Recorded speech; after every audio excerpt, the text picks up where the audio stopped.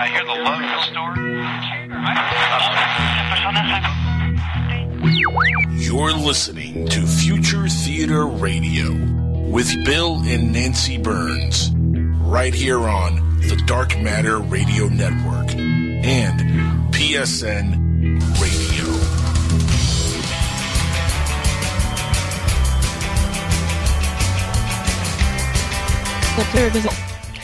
And hi, everybody.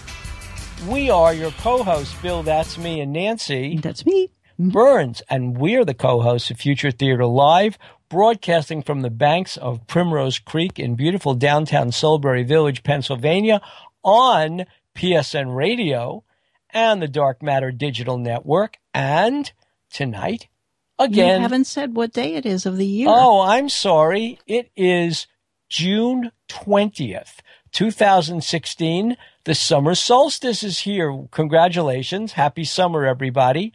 Our producer is the Jackal, Angel Espino. Say hello, Angel. Hello, Angel. And Angel, we don't have Chris on yet. Where's Chris? Chris is not here. He was standing by last We were time. all so deep in conversation, we forgot to get Chris on. Yeah, we forgot to get Chris on. Well, Chris is going to join us. Chris is very busy. He's moving tomorrow, so he's going to be a busy boy and probably he hasn't even missed us, but... We were deep in conversation just talking about what a great guest we've got tonight and how, from the looks of it, we're going to have him on every single week after week, until we can get all the information out of him that he knows so much. He might be stuff. like a year-round guest, Nancy. Like, you should I just have him think on every show, ever. I've been wanting to have him on Skywatchers for a while now. We just haven't been able to contact him properly and get it done. Yeah. I'm excited to have him on. Mike Schratt, who's our guest, is an aviation historian, a military aviation historian. He's done some really incredible, great research work into black budgets, black aircraft, the secret space program. This is really great stuff. And so he's going to talk tonight. Yeah, he's going to talk tonight about the secret space program, the Star Wars initiative, the STI, the SDI anti-missile defenses. He's going to talk about the Aurora space plane, and we're going to try to engage on things like the Cash Landrum case. The Phoenix Lights. Well, as a special treat, if you go to futuretheater.com, you will see a graphic, the how I'm illustrating tonight's show. You can print that out, folks. It's I think full size right as it is, even on the way. You know, if you double click it and print it out, and then you'll see as you look further down the page, you can put together your own little stealth plane. It's a little paper plane. That's right. It's so cute. I mean, Mike has done incredible work. So cute. And also on Mike's, if you look at his photo, he's put it together with Scotch tape. Okay, you could clearly see the Scotch tape, and he didn't touch over it with some paint or something. I'm just pointing this out. In addition to being our guest on UFO Hunters on multiple occasions, Mike was also, I don't know if the show is still on, he was the host of the Open Minds Forum television show back a few years ago. And I don't know if that show is still running, but I know that it's an internet show. It's not running, actually. Hi, Chris. Are you all set to move? And he appears. Tomorrow is the day, yes. Tomorrow's D-Day. Are you all packed up? Yep, all packed up, just ready to, they're coming over here, dropping off the keys tonight, and then picking up our stuff and putting it in the truck and ready to go. There you go. Wow. And your wife is letting you sit down for a couple of hours, There right? you go. And talk to Mike Schratt. That's exactly it. And I'm looking forward to the show, by the way. He's somebody I've always wanted to hear.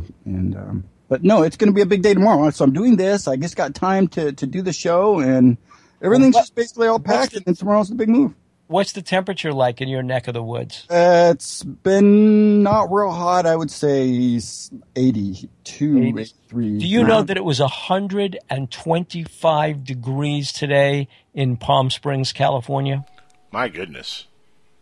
Global warming? My uncle's in, it's just right outside of Yuma, and he called my mom yesterday, and they're going to be coming up because it's so hot for the summer. So. That's right. In Phoenix, it's over 120 degrees, and I've been in Phoenix we filmed in Phoenix when it was 100 degrees. I can't imagine what 120 degrees is like in Phoenix. Oh, I lived in 94. I went down to go see my Uncle Fred in 128 degree temperature.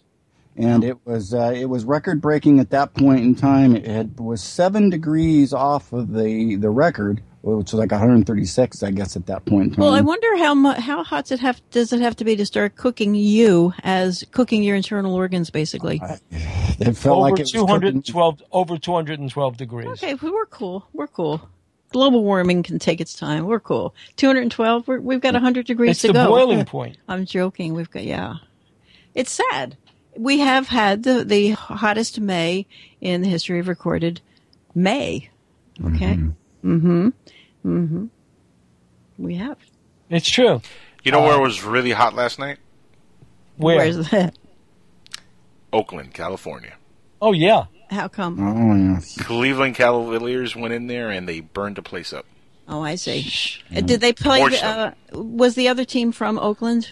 Yeah, No. the Golden State Warriors. Or they're Yeah, from it's the Golden State. area. Right. Well, everybody knew it was going to happen, and because there's just a feeling that when the Republican Party booked that same stadium, everybody knew that would give them the shot in the arm to kind of, I don't know, get in there, mix things up, make it harder to set up the greatest extravaganza. When does the Republican National Convention start? I'm talking about basketball. Yeah. It's 2 weeks. In 2 weeks, yeah. I know. And it was probably fabulous. And it was a sporting event, correct? It was. Well, it was the NBA. Yeah, but I mean, here's the thing. Oh, that's the second funniest thing I've heard all day. Don't. If I don't want to go into it on the air, but I do have a joke that reminds me. Nancy has a joke. She has a joke. Okay, everybody, Let's hear Got to it. pay attention. go to rooms. Actually, it's a really good one. And I have to. Okay. That'll be fascinating. Better be good. No. Keep going. I have more than one, so I have to say it just right. Oh, this is it. Why do scuba divers always fall backwards out of boats? I love it. Why? I don't know. Because if they fell forwards, they'd still be in the boat. Very true. I love it. Oh God. Oh, I love it. It's a good one. We need Robert Morningstar because he has the crickets in the background right now. And Yeah, we can do the crickets. Okay, Well, so you I particularly grabbed that one and cut and pasted that one and prepared myself. it wasn't that to me. bad. Yeah. Okay. So It wasn't that bad, Nancy. It wasn't that bad. It was Okay. decent. Not that bad. So how's it going? How's it going, Angel, with your Trumpness at this point in time? Hey, I got Trump Trumpness. news, by the way, about You what got you've trumped? been watching on Trump and Charlie Sheen, of Trump giving Charlie Sheen fake cufflinks. Oh, I read that. Yep, and Charlie's doing the report right now. Doing the interview right now. He got fake cufflinks from Donald, who met him and said, "Oh, well, geez, I'm sorry to make it your wedding." Yeah, but and- Charlie Sheen is not exactly the most credible person in the world No, anymore. but You know? here's the funny thing: if you guys He's will not watch- exactly winning anymore. If you guys watch the movie, the new LBJ movie called All the All Way, In. All the Way, All the Way. with LBJ, That All the one, Way. There's that Something like exact scene in which LBJ says to a guy, he gets right up in his face and says stuff like, "Vote for my stuff," and then he says, "You like these cufflinks here? They're the only ones, and now you've got them." And then when he leaves the elevator with the guy, he says to his staff, "Okay, get me another pair of cufflinks of the millions I've got," and that.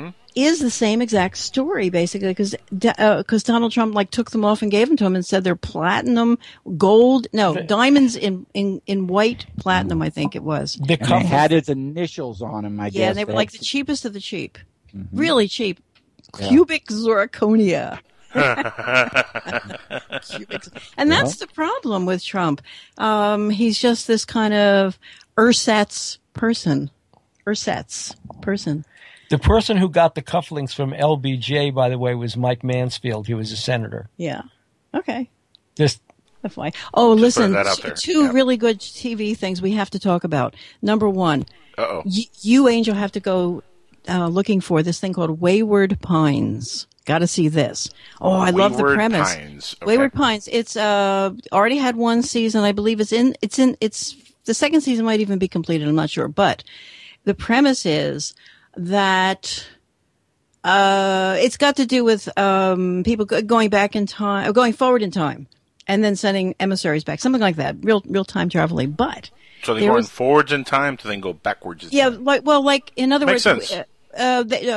The point is that they have to go 200 years in the future, time travel those people back to save our culture, something like that. Wayward Pines. It's the Sounds John really Titor cool. type thing. But it sounds Gotcha. pretty cool. Wayward Pines. And Bill and I are watching iRobot, which is probably something everybody should. Mr. Robot. Mr. Robot, I'm sorry. Mr. Robot. Okay. Yeah, iRobot sucks, I'm just saying. Yeah, Mr. Robot. This is with that wonderful fellow, what's his name? Christian Slater. Christian Slater. He's like Jack Nicholson a little bit. He's imitating. He does resemble Jack a little bit. In some of his I've always roles. liked him ever since Heathers, but there's a thing on right now as we speak, literally on CBS, and you have to. We're taping it because we saw the first episode. It's called Brain Dead, and it's by, I like it already. Yeah, well, it's by this whole group of people who are TV royalty, basically. They just finished The Good Wife. It's Ridley Scott, I believe, again. It is and a Ridley bunch of Scott. other He's the people. exec. And this is set in modern day, it's set like Veep or The West Wing in modern day politics moment. And it's a comedy. And there are aliens who suck out your brains and are sucking out the different. And that's why things are so crazy, is the way they're pacing it. They're using a lot of Donald Trump footage, a lot of Hillary Clinton footage, a lot of political footage from right now, saying basically the reason everything's so crazy is because mutant ants from a meteor has eaten their brains, and they show it. They show I can believe that. I believe that. Yeah, so it sounds legit to me, Nancy. I'm not calling Bat Squatch on that. That sounds but legit. have you guys been looking at Me Robot or Dr. Robot or Mr. Robot? Mr. Robot. No. Okay, you should. You should see it. It's really, I'll try it. it's Maybe. really you should. good. Because I want your opinions, both of you, because you're both the demographic it's shooting for more than us. And I'm curious about it because it basically talks about trying to hack into the world's financial, the Illuminati, trying to hack into the Illuminati, basically. Right. And they make no bones about it, And the sympathetic hero is a morphine addict, and they're very sympathetic to the morphine addict. So I want to ask. Is morphine like heroin? Morphine is a sleeping. It's an opioid. It's a sleeping derivative from. Yeah, it's a derivative from opiates from heroin. Right. Exactly. Yeah. It's a painkiller. Yeah. It's actually, if you really want to kill somebody, just give them a little morphine for about a week or two. Right. I mean, in the it's a killer drug. It is a killer drug. In the book Portrait of the Artist as a Young Man, Stephen Hero kills his mother by overdosing her. Really? Yeah. Oh, great. That's charming. It is charming. I have a bit of news. I have a bit of myself. good news. I have a bit of good drug news.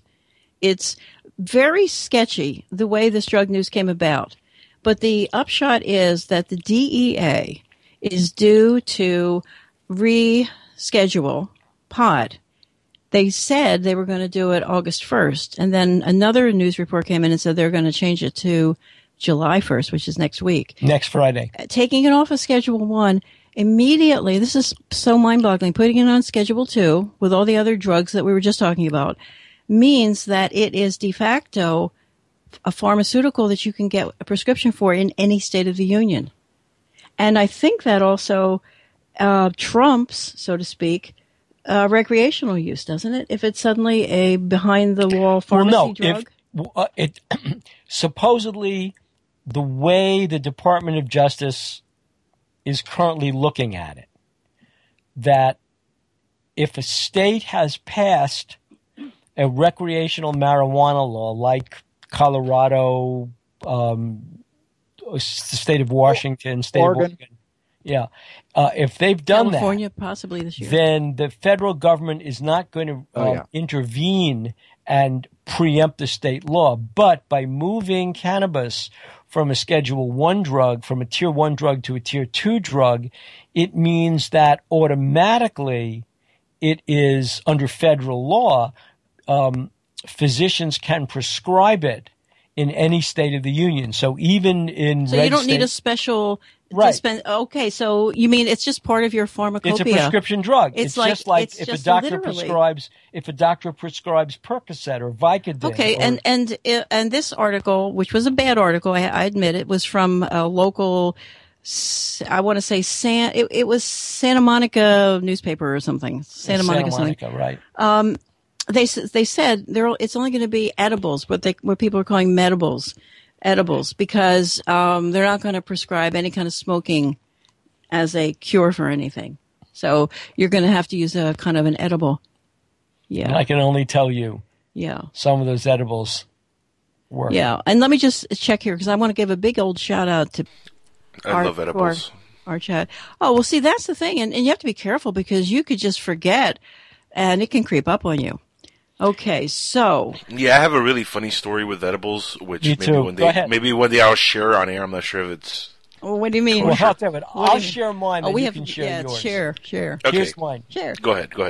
I was you a do it. first year instructor of English at Trenton State College. You already told this story On in the the air? No, I tree. didn't. Yes, you did. Did I tell the didn't tell story? it. I don't It's remember. the one in the tree, Okay, right? fine. It's the one in the tree, right? I don't remember hearing that. No, I Tom did. so told the story. But he already started. I say just let him go. Yep, Go. let him ride, Nick. Let him go, Bill. Let him Go ride. ahead.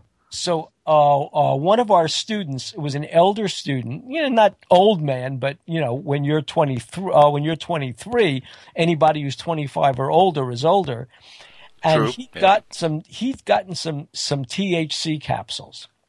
And so we were at his house. He lived out in Princeton Township. We were at his house.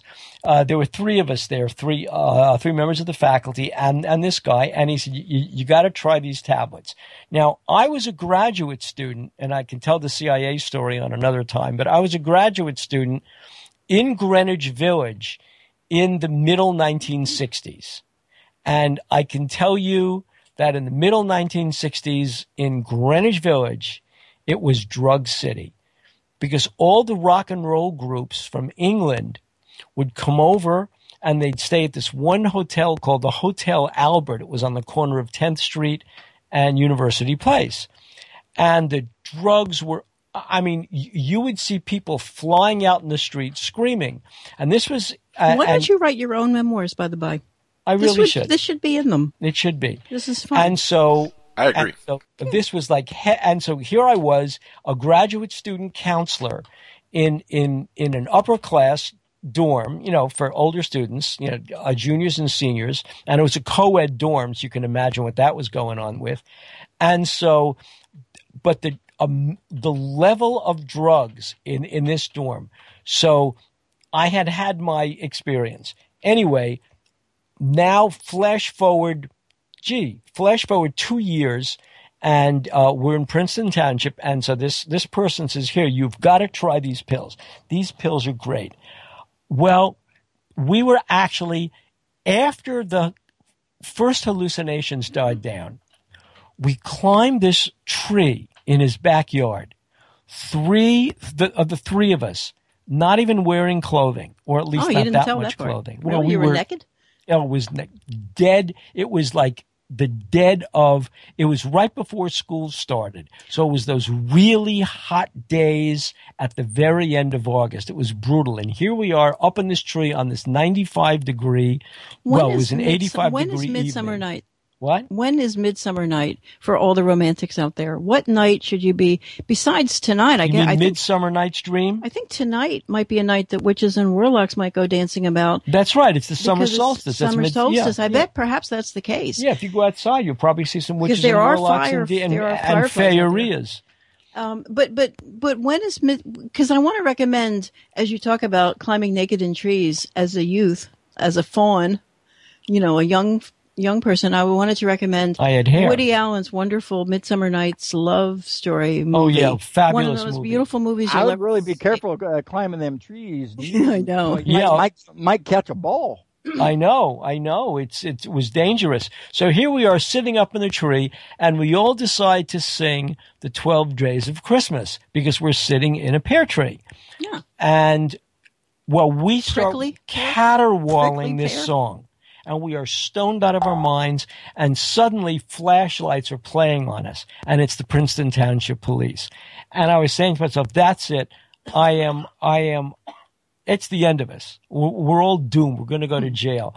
And this was Princeton. So the police basically say, just whatever you're doing, calm it down. People are complaining. Shut up. And you may want to get out of that tree because there are ants in that tree and you're not wearing any clothing. And they left.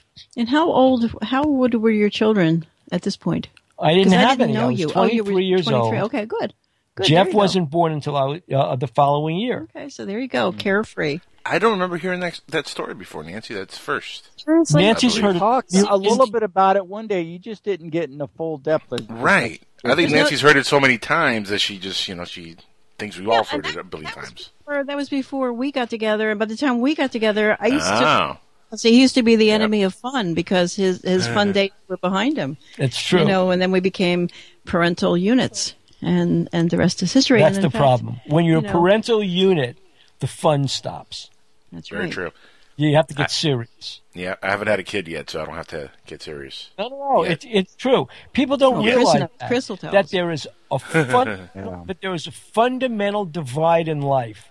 Pre-children, post-children. Very true. Post-children, I can tell you, you are never the same person.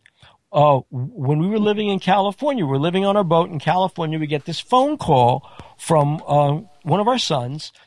He had a car accident, and we had to go get him. He was at the hospital. And we looked at each other across this boat, which actually only had a beam of 13 feet, and we both flashed back to that one day when that kid was 3 years old and ran head first into a dumpster and split his whole head open. And we had to take him to the hospital for stitches. And we're saying, my God, it never ends. Mm-hmm. It never ends. Yep. And we had to go drive and pick this kid up. And we were all worried and upset and everything. Oh, what are we going to see? What are we going to see? And so here's the funny part about it. Well, it wasn't funny for him, but for us, it was the first time I knew that I had cataracts because I really couldn't see driving at night. And then he just had an accident and he began freaking out in the car. You mean you're driving and you can't see? That always gets everybody in our cars. It always so makes scared. people nervous. I don't know why. Because but I tell anyway, Bill where to go. I'm basically his if you eyes. memorize the road, unless there's something in front of you. But, yeah, I'd be terrified. Just saying. So we get there, and so we were thinking, what if the police were blaming him? What if there were police all over the place? So in order to get in and get out, we were all wearing our federal law enforcement regalia from the time that we were at the FBI Academy doing a story about the DEA and this major drug sting around the world. And so we all had our swag from hats. The FBI Academy. Yeah, and our FBI Academy sweatshirts, my law enforcement polo shirt. Swag. And so we're wearing that. And so he sees us walk in. I was wearing my sheriff's hat. And so he was like, on the floor laughing, just saying, I can't believe this. And that's funny. If you guys want to join in chat, you can go to psn-radio.com and look for the Listen Live and Chat big old obvious button, and you will come there. And very obvious. Yeah, and we have a one of our listeners. We have a Skype chat, Nancy. We have a Skype chat. PJ Zimmerling. Good. Skype chat. Yeah. What did I say? I don't know where you were going with that. It was okay. There's some coughing in the middle there, and I'm looking. Little hesitation on your part. I don't know where you were going, Nancy. The coughing. I'm sorry. I do apologize. I have a cough button, but I didn't use it. So PJ says that naked and naked are very different. I agree. Naked is unclothed, but naked is unclothed and up to no good. But neither one of them neither one of them compares to bucket naked. Bucket naked. You should give the phone number. Because I knew you were going to say that. Folks can call in and ask Mike Schratt questions about the secret space program. The number to call is you give it, you got an answer? Oh, you got an answer? 786 245 81 27. Say it again. Impossible to remember. Say it again. 786-245-8127. We'll have to come up with a jingle or something. But see, Bill and I were just talking right before the show. We have our good microphone set up now. Now we're going to have to come up, Angel, with jingles and things for our show. You have to. Yeah, we're going to come up with stuff. Because now, and we can also do commercials for books and things. Yeah, but that number rolls right off the tongue. 786-245-8127. No, East no, of the you did it Rockies, wrong. west of the Rockies, wherever No, you're it's from. wrong. You did it. No, You 8127. did it. No, I didn't. 786. What's wrong? 245-8127. I missed your 24. No, I did. I missed it. you missed it, but I said it. Yeah. So listen, as we get to the end of our little half hour, who is going to be your guest on Wednesday? Oh, Wednesday. We got Mr. E himself, Joe Sworn, is going to be on the show. Well, do you think I can sit that one out? That's going to be a fun show, let me tell you. Me and him go back. I know, and I fear that. I wish you could have been there this last Wednesday, Nancy. Why? Oh, it's great. We had such a great show. Yeah, Great show. I was kind of talking to the air, and I was actually going to call you. There were several times. Yeah, and then you hooked in with Wise Frog. I loved that. Yeah, that was great. That was a great show. I like hijacking another show. We crashed the Wise Frogs, Arizona. Yeah, I like that. Yeah, and that's a good. Well, here's a bit of Wise news Frog for sounds Seth. really good, by the way. Here's a bit of news for Seth. That Alan. Oh, it's Alan? On the show. He goes, I never get his name straight. Anyway. Well, he's not listening. His real name is Seth, but he wants to be called Alan because he doesn't want, It's something stupid. I don't know. It's kind of gay, right? I have to say. It's a little bit gay. It's a little gay. Yeah, go ahead, Bill. Is it gay? Anyway, so Alan is probably not Seth. Yeah, no. It's probably a split personality. That's the problem. Definitely, yes. Nailed it on the head right there. Anyway, poor guy. There is in development right now for Alan a warp engine that NASA believes, because they're investing money in this thing, that can actually go faster than the speed of light. Whoa. I think we talked about that, didn't we, Chris? I will send you the article. So. Yeah, I think we did. Yeah, I think we covered that on the last show. Yeah, no, that's amazing. If true, I mean, that would make going to a star system like super quick. I mean, well, it would be but basically what's the propulsion? The propulsion is this. The concept of it, and I sent this article to John Lear. This was in today's issue of Cosmos Magazine. I sent it to John Lear. For what? What? For why? Because John Lear was the one who on UFO Hunters told me about this theory and how Bob Lazar had explained it to him. Which was that rather than pushing the spacecraft forward, this particular propulsion system drew space and time around it. Mm-hmm. Like you throw a bowling ball on a bed. And right. Yeah, we'll see. And by the way, there are a bunch of YouTubes on YouTube right now with little kids on one side of a kind of like foam mattress and fathers and big guys hopping on the other side, and then the kid goes flying, and then then it's pretend. They pretend the kid flies out the window and stuff, but it's amazing how far a kid will fly. And you should look at these YouTubes to kind of never try that with a kid, not realizing how far, and why did I bring that up? I have no idea. No clue, Nancy. Real quick, before we go on break, though, I wanted to give two quick shout-outs, new listeners to the show. Okay. So shout out. My brother's in the other room listening, so shout outs to my brother. Oh, good. Oh, wow. Hello, brother. What's your brother's name? What's your brother's name? Roberto. Howdy, Roberto. Or actually, Robert. I hope you like Hispanic. the show. Oh, yeah, well, Robert. Robert. Or we could call him Boberto. Boberto. I like that. Boberto. I like that. And the second person is a friend from work, actually. She's listening for the first time. Her name is Andreina, and she's really cool people. So, shout-outs to her, Andreina. So, we are your co-hosts, Bill and Nancy Burns, on Future Theater Live, on PSN Radio and the Dark Matter Digital Network. We will be back after these messages with our guest, Michael Schratt. a military aviation historian who's going to talk about the secret space program, the black budget space program, and planes that literally can be launched from existing aircraft, the SR-72, for example, the SR-75, into low Earth orbit. So we're going to talk about the Star Wars missile defense, a lot of great stuff, and the Cash Landrum case. Back after this.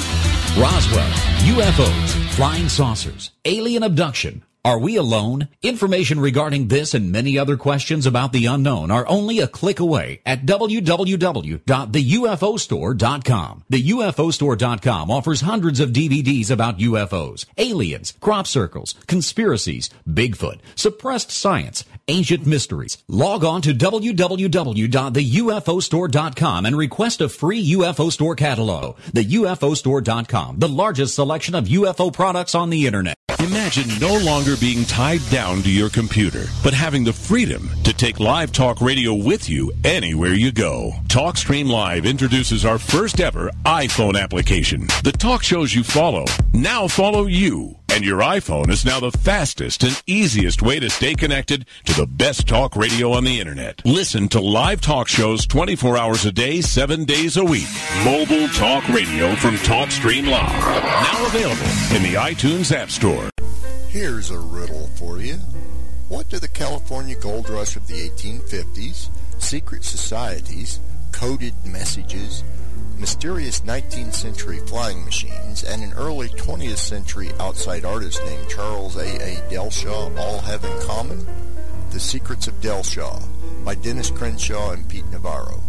Go to www.secretsofdelshaw.com to learn more. The George Rodriguez Show. Who? I said the George Rodriguez Show. You don't know George Rodriguez? Wasn't he the guy that filled in for Neil Rogers? Yes. That George Rodriguez. What's he like? Oh, he's a short little Cuban feller. Kind of funny looking. Well, when's he on? 12 to 3, Monday, Wednesday, and Friday on SoFloRadio.com and SoFloRadio.net. The George Rodriguez Show is much more than adequate. Put a team of professional consultants behind your home or business computer with Key Information Solutions, providing solutions to your internet and computing needs while keeping you on the cutting edge of technology. Preventative maintenance and networking support, hardware and custom-built computers. Let Key Information Solutions be your personal tech staff for your home or office with affordable hourly, monthly, or annual rates to fit anyone's budget. Call Key Information Solutions now. 954-973-3374. That's 954-973-3374. Or visit keyinformation.com. Look, up in the sky. It's a bird. It's a plane. No, it's SupermanHomepage.com, the #1 Superman fan site in the world. SupermanHomepage.com, covering the world of Superman from the 1930s to today. News, reviews, rumors, and reports. SupermanHomepage.com for all your Superman comics, TV shows, movies, cartoons, radio shows, and more. Everything you ever wanted to know about the Man of Steel and more.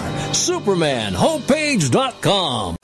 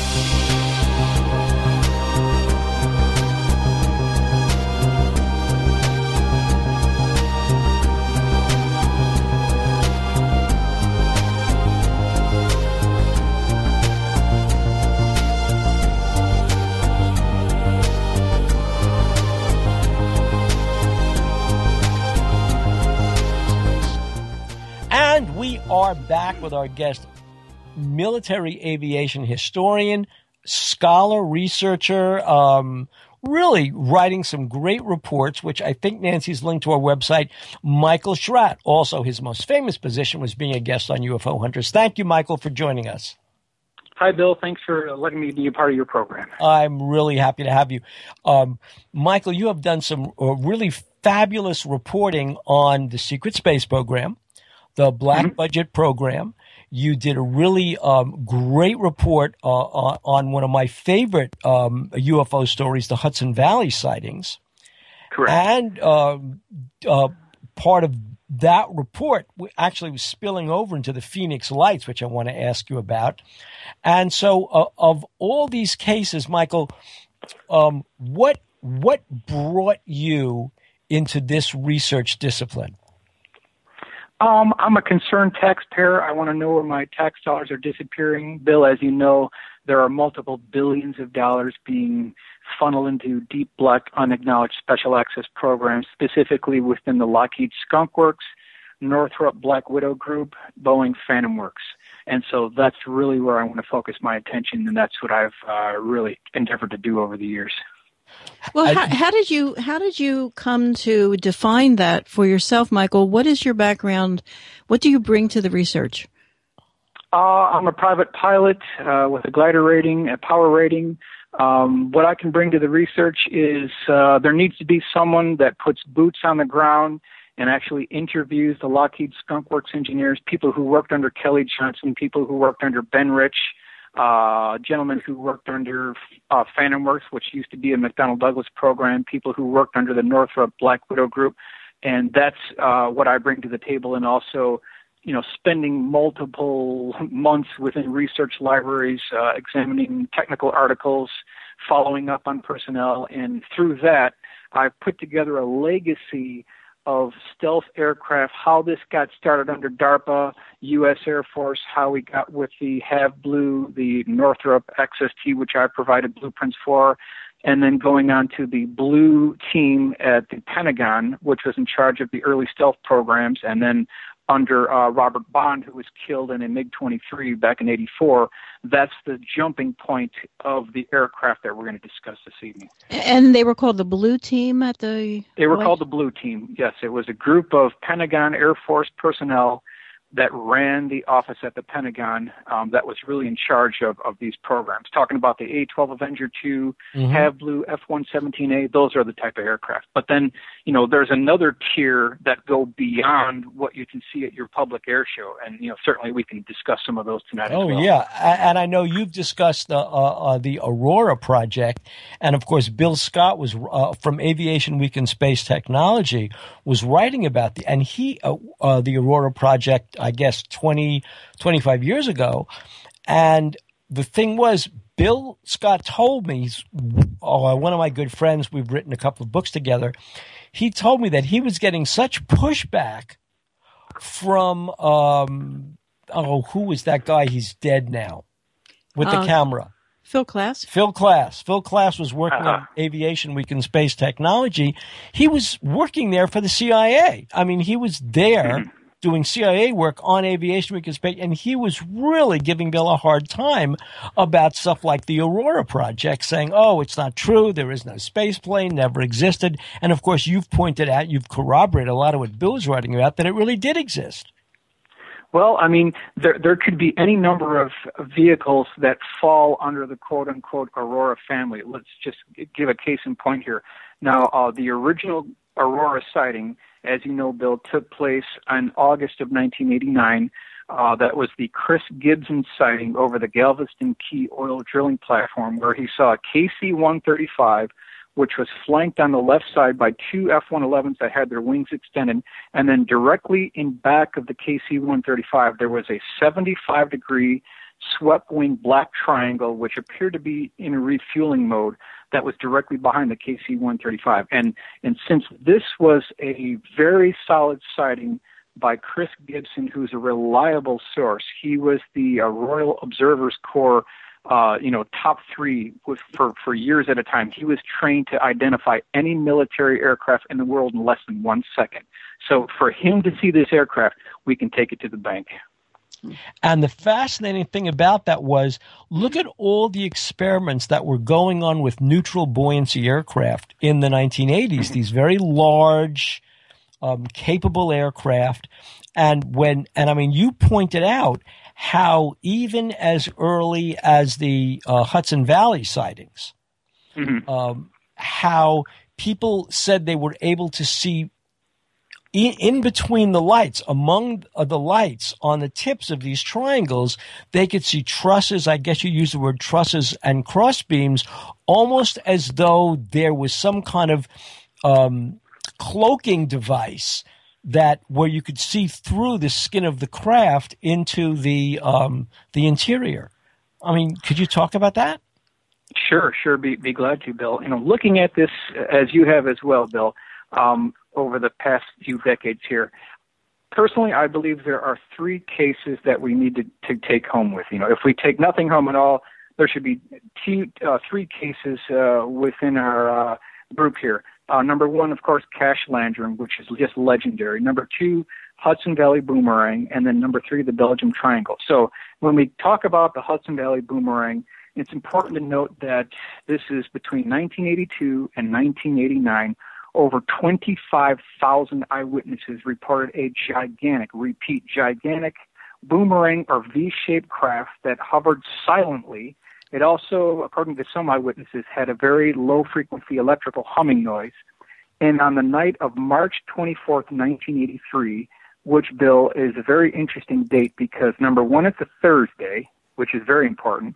Number two, it took place one day, exactly 24 hours after Reagan delivered his SDI address to the nation, launching the Star Wars program. So there could be a connection here, too. But what I'm trying to point out here is, as this Hudson Valley Boomerang was tracking north along the Taconic State Freeway there, it was making a zigzagging motion and then stopping, hovering over the freeway. People pulled off to the side of the road, slammed on their brakes, and were looking up at this gigantic boomerang-shaped craft, which, according to the eyewitnesses in Night Siege by Jalen Hynek and Phil Imbrogno, the eyewitness reported seeing what they said are, quote, tubes, pipes, and cylinders on the bottom of the craft. It also had multicolored flashing lights that would flash off in sequence, like reds, yellows, blues, and whites. And according to Stanton Friedman, which I thought was interesting coming from Stanton, his assessment is wings on an extraterrestrial interplanetary spaceship could only be decoration. Those are his exact words. Right. So the fact that it has wings, number one, tells you that there could be a man-made origin of this craft, for sure, no doubt about it. Yeah, but many planets have atmosphere, according to the movies. So you would need wings at some point to maneuver through atmospheres. It would seem. Yes, sure, that would make sense. But if you're out in space and you're an interplanetary spaceship, you wouldn't need wings at that point, though.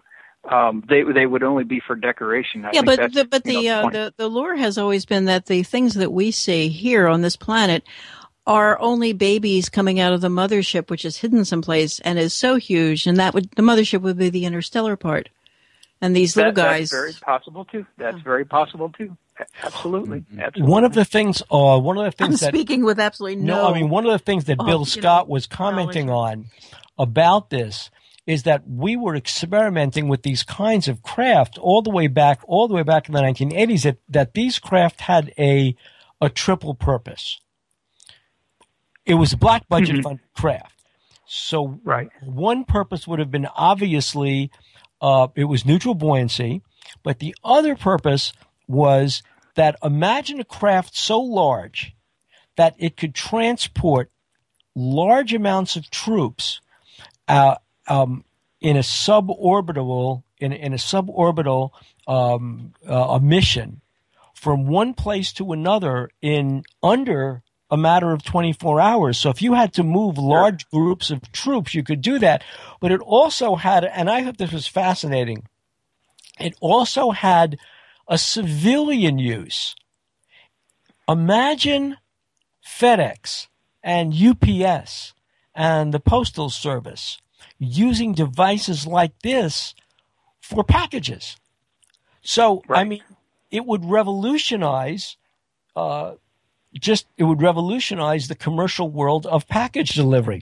It seems minor, but imagine that it has this dual purpose. And when you think of World War II, and you think of how ships like the Queen Mary and the Queen Elizabeth were pressed into service as troop carriers across the Atlantic when American troops were going over to England to stage for the invasion of Normandy and things like that. When you think about that, these were ocean liners commandeered by the military as troop carriers.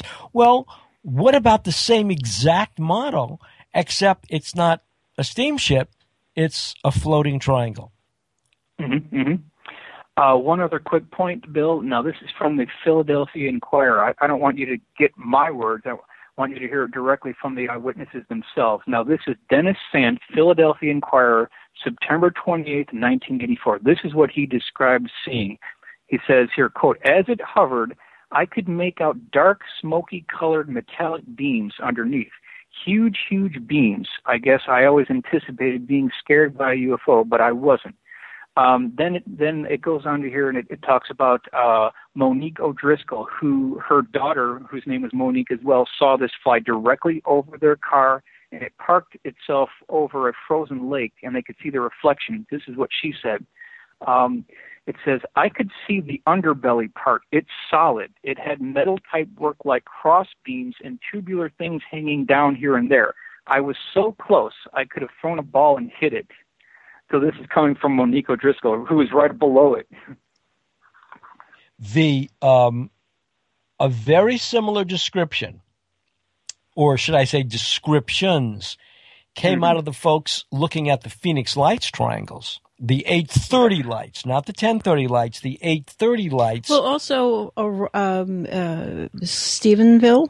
Well, Stephenville was different, but this was a triangle over Phoenix, and these were residents who said the same thing. It was so close, I could have thrown a rock and hit it, and they just watched this thing float right down through Paradise Valley, all the way to toward the Mexican border, and they were astonished. Not a sound. It was floating. It seemed to hover. And they were so transfixed. And this is what always got to me when I was speaking to the witnesses. They were so transfixed by this object that they went out on their balconies. Because if you know that whole Paradise Valley area in the Phoenix suburbs, the houses are very high, or like cliff dwellers. They're very high, and the flying triangle was flying at the same height, the same altitude as some of these balconies. So they're seeing this thing literally only a few feet away. And this one person said that they were having a school board meeting or some parents' school meeting in her house. They saw this object out the window. The meeting stopped. Now, this is fascinating. The meeting stopped. They walked outside, and they were all watching this thing, almost transfixed by it as it floated by. They went inside, and nobody talked about what they saw. They went right back to the meeting. Why would that be? Well, would the craft that I put on the website, the one from Woodhead in England, yes. Would that also be a similar sighting in that they were able to see occupants? And it was, again, it looks like it has kind of struts on the drawing. Yep, it does have struts. Now, I'm looking at the original sketch by the eyewitness, and then the AutoCAD drawing that I made is up there on the website. But let me, I'm not going to read the whole thing, but let me just read you what he says here. Now, this is directly from the eyewitness. It says, the side of the craft appeared to have several illuminated windows, and at one of the windows I saw 2 to 3 figures that appeared to be human. Certainly nothing about the figures made me think they were anything other than human, reinforcing my belief that the craft was a military project. So he saw this cross-beam and girder construction as well. Was his sighting silent? I believe so, yes. Or did he hear the humming? Mm-hmm. He was in the car departing a Fleetwood Mac concert with his wife, who was asleep in the passenger's side of the car. And he kind of pulled off to the side of the road, rolled up the window, and saw this craft about 100 feet per side emerge from a dark, misty cloud. And he did a really nice sketch. And this didn't make it into David Marler's book, but this is one of his best cases. Mm-hmm. Well, 1990. Yeah, it was right. And then the other two things you pointed out. I mean, things that I knew from talking to Phil Imbroglio were about the book Night Siege, which he wrote with J. Allen Hynek, was that the whole Hudson Valley sightings for all those years. This is the weird part. And I don't know how much of this is true and how much of this isn't. But first of all, to me, the major one of the major factors in invalidating the reality of these sightings was the presence of J. Allen Hynek, because it was J. Allen Hynek who, after the Hillsdale, Michigan sightings in 1966, said the whole thing was swamp gas. It's swamp gas. Now, there were residents in Hillsdale, Michigan, who actually saw humanoid figures coming out of some of these craft that had landed. And this was covered on CBS. Walter Cronkite did a special about it. It was this incident that prompted then Representative Jerry Ford, because Hillsdale was in his district as a representative, that prompted Representative Jerry Ford to write to Mendel Rivers, who was the head of the Armed Services Committee, and demand that Congress investigate. In fact, Congress did investigate this. The Science and Technology Committee did investigate this. One of only 2 congressional investigations into UFOs investigate this. And so that was the Hillsdale, Michigan sightings. But now, almost 30 years later, 25 years later, that same J. Allen Hynek is working with Phil Imbroglio on the Hudson Valley sightings. So there was obviously a real change of Hynek's mentality from official paid government debunker to official UFO investigator. You know, what's interesting too, Bill, is the timing of both events. If you look at when these took place, March 24th, 1983 was a Thursday night. March 13th, 1997, Phoenix Lights was a Thursday night as well. Now, what's the significance, of Thursday nights? It appears, Bill, that test flights of classified aircraft take place on Thursday nights because Monday, Tuesday, and Wednesday is for pre-flight. Thursday is the test flight. Friday is debrief. Saturday, Sunday, there's no activity. So that's why Thursdays are used for the test flight. So when you hear about something happening on a Thursday, we should be very wary that this might be something ET. More likely, it's one of our black aircraft. It's true, and when it's a good thing to when the Maryland, that's a good thing to know, because I had my encounters on a Saturday, and then the other one I think happened like on a Friday or something. So, Chris, that's funny you bring up your encounter. Ask Michael if in his research he's encountered anything that is similar to what you saw, and explain to him what you saw so he knows exactly. That's good. To make a jump through, in 2011 on August 18th, I had on the first encounter a huge disc in the field that was just about half a mile from me. I would say, gosh, it had to be about a mile in size. It had a huge glass. To me, it didn't look like a glass dome. It looked like a diamond dome. I had been waiting for it to come back. 11 days later, that was the 18th. It was technically the 27th, but 11 days later, my son and I were out there watering, and we'd had a close encounter with a UFO orb 6 feet from us. I could have touched it. Both my son and I could see perfectly in it. We've been featured in Open Minds and the MUFON Monthly Journal and all that, featured us and all that. But anyway, inside of it, we could see it was a bubble. It was about 5 foot and 5 foot in diameter. It was like Nancy was like saying, like a Bill, like a soap bubble, but it was like a electric kind of.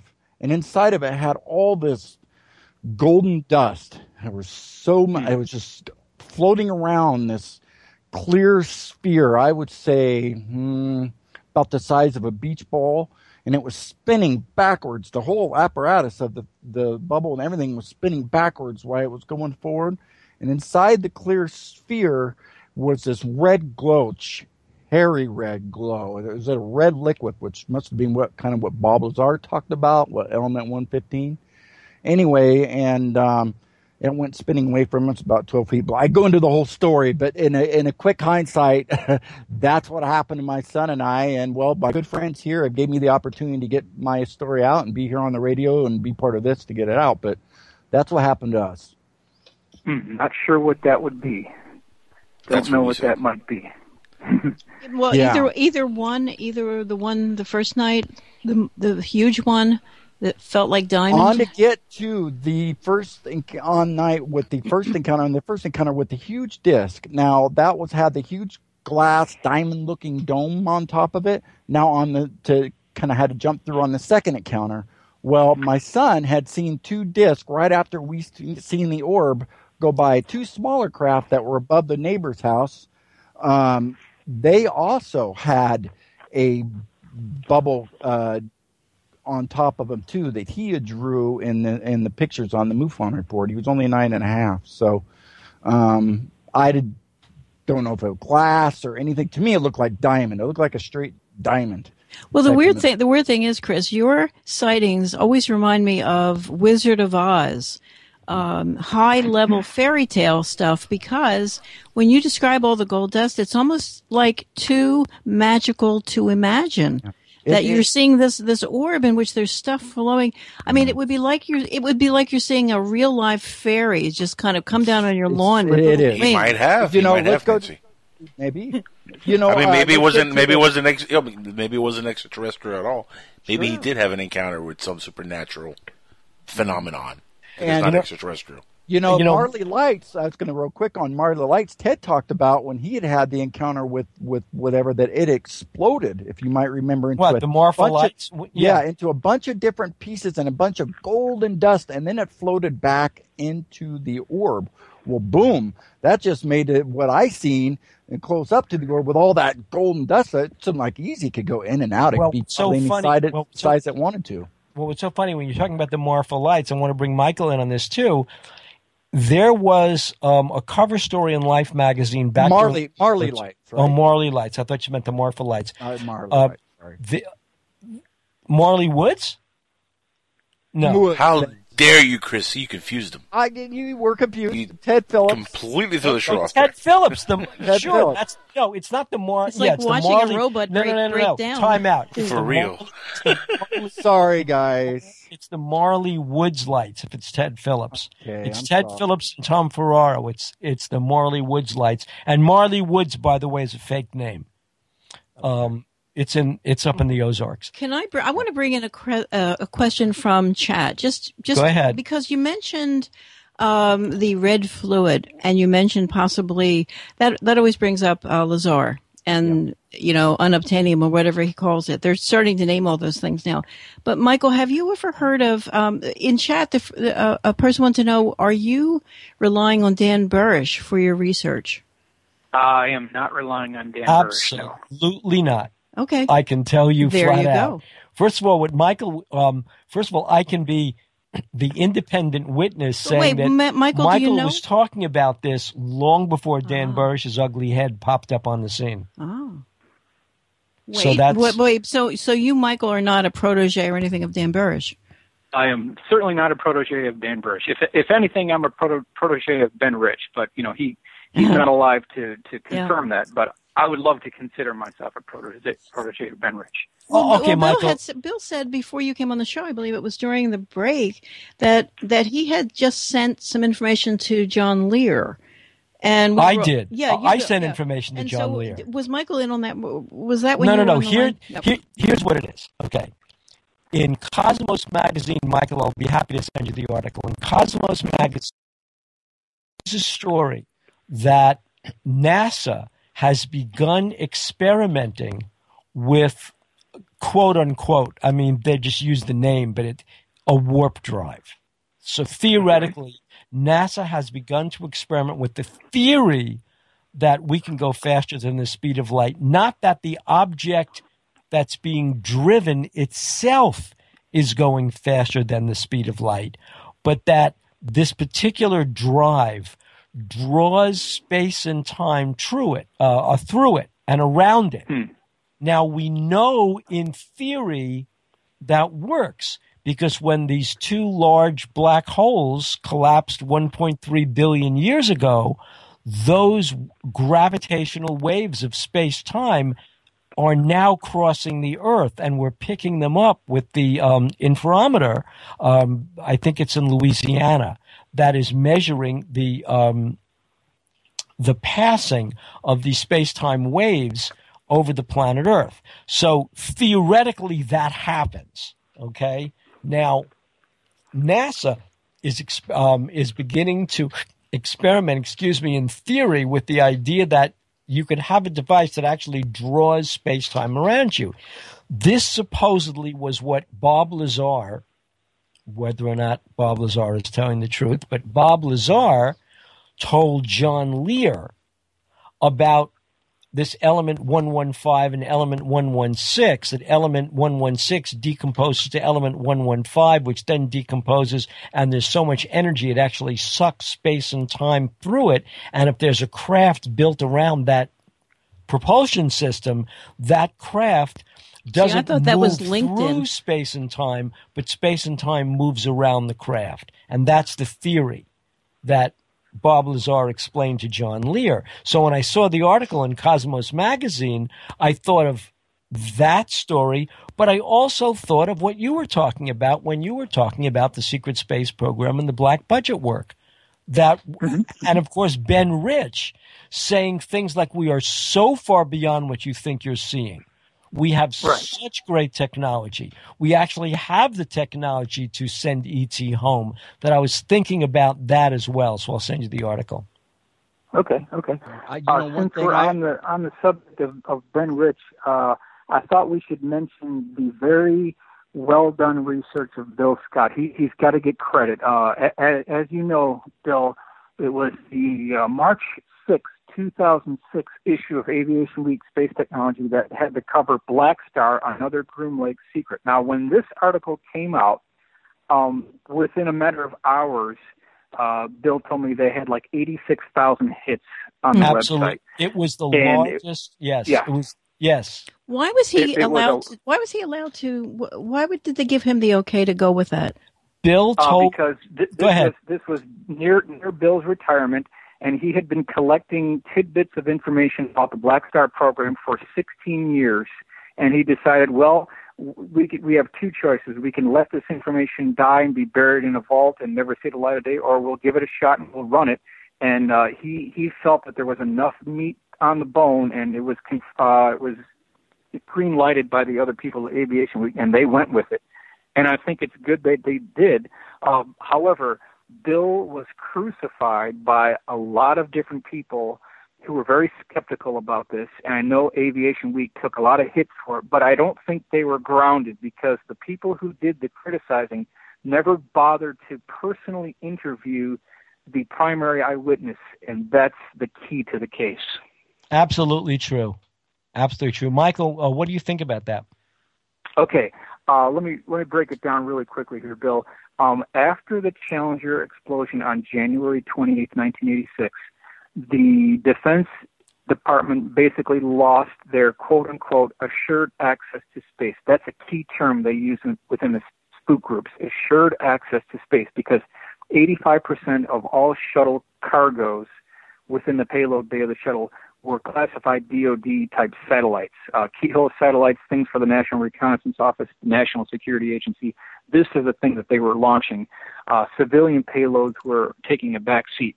So after the Challenger exploded, they lost that assured access to space. But then coincidentally, Bill, with the Challenger explosion, they started going to boosters, and they also had booster failures too, which is just unprecedented that this would happen to the shuttle and then also the boosters. So not only did they lose the shuttle access to space, but the boosters were failing too. So an urgent cry went out to the defense contractors. I'm talking about Boeing, McDonnell Douglas, Rockwell, and Lockheed. An urgent cry went out to these defense contractors on the West Coast, and they said, gentlemen, we need a rapid response, two-stage to orbit space plane that can get a satellite into orbit immediately and also a weapons platform. Can you do it? And so there was a crash program that took place in the late 1980s. Development took place in the early 1990s, and first flight was probably somewhere around 93, 94.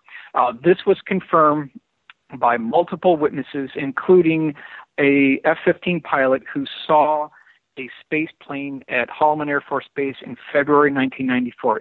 It had made an emergency landing at Kadena Air Force Base, and I've got the original letter here from John Andrews, who was Senior Project Design Engineer Testers Model Corporation in San Diego, California. I'll read this to you really quick here.